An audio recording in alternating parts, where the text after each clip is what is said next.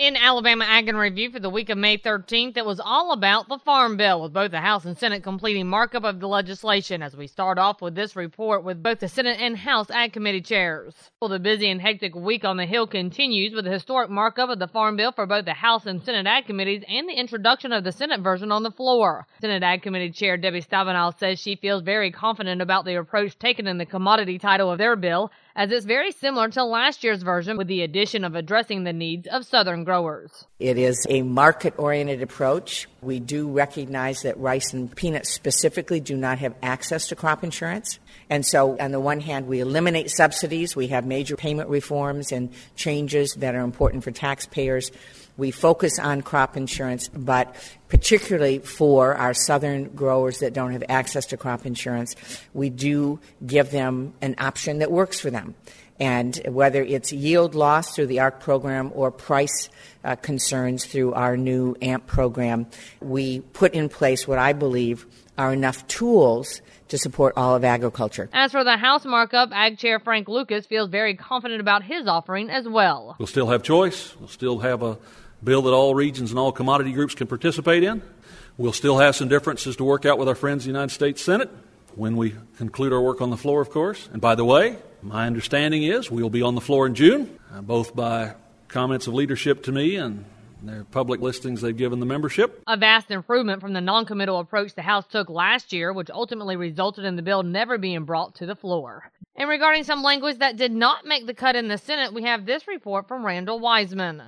Farm broadcasters from across the country have been in Washington, D.C. this week for the annual legislative visit, and it was a great week to be there with markup of the Farm Bill taking place in both the House and Senate. One issue that was discussed is one that some refer to as the Egg Bill, which actually did not make it into the Senate version of the Farm Bill. Former Ag Secretary Mike Johans, who is now a senator from Nebraska, talked about why he voted to keep it out. The most recent was they were going to take this poultry agreement and embody it in the Farm Bill. So what's the net effect of that precedent? The net effect of that precedent is you put the force and power of the federal government behind the size of a chicken cage.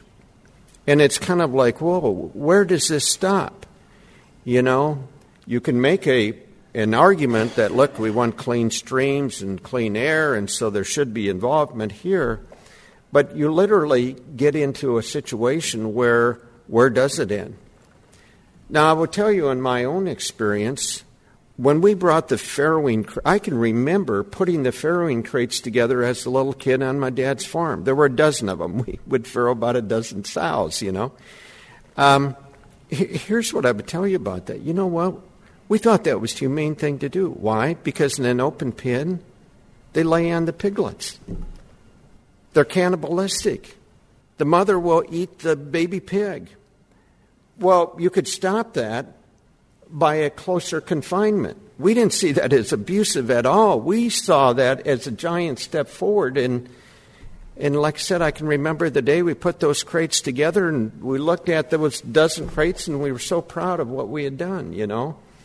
And now somebody comes in who has no background and experience in agriculture and they want us to adopt their standards and force those standards on production agriculture in the meat industry. And I'm just saying, hold everything.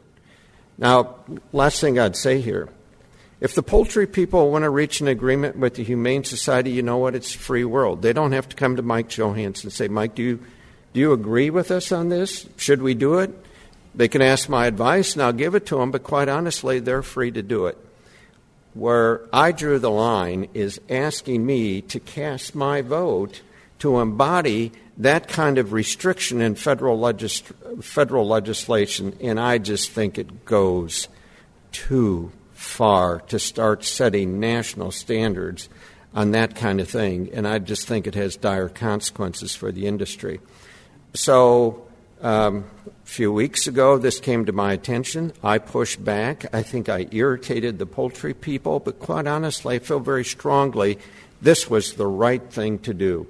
We shouldn't be gumming up a farm bill with these kinds of standards in federal legislation. So I'm glad it's not there, and we'll try to make sure it doesn't get there as we move it through the House, or move it through the Senate and the House. There was quite a bit of controversy surrounding the deal, which would have phased in federally mandated standards for laying-in housing. And we will wrap up for this week with these thoughts from Representative Lucas. Well, as expected, the markup of the Farm Bill in the House Ag Committee proved to be a longer, more emotional process than that in the Senate.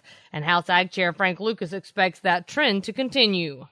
Many of the battles, whether it is over dairy or sugar or the size of the nutrition reforms, will be fought out again on the floor of the United States House. I understand that. I think most of my committee members understand that. But it's a struggle we're prepared to engage in, and we're prepared to move forward on. And remember, you can find these stories along with all the week's Southeast AgNet reports on our website at southeastagnet.com. I'm Julie McPeak with Southeast AgNet's podcast.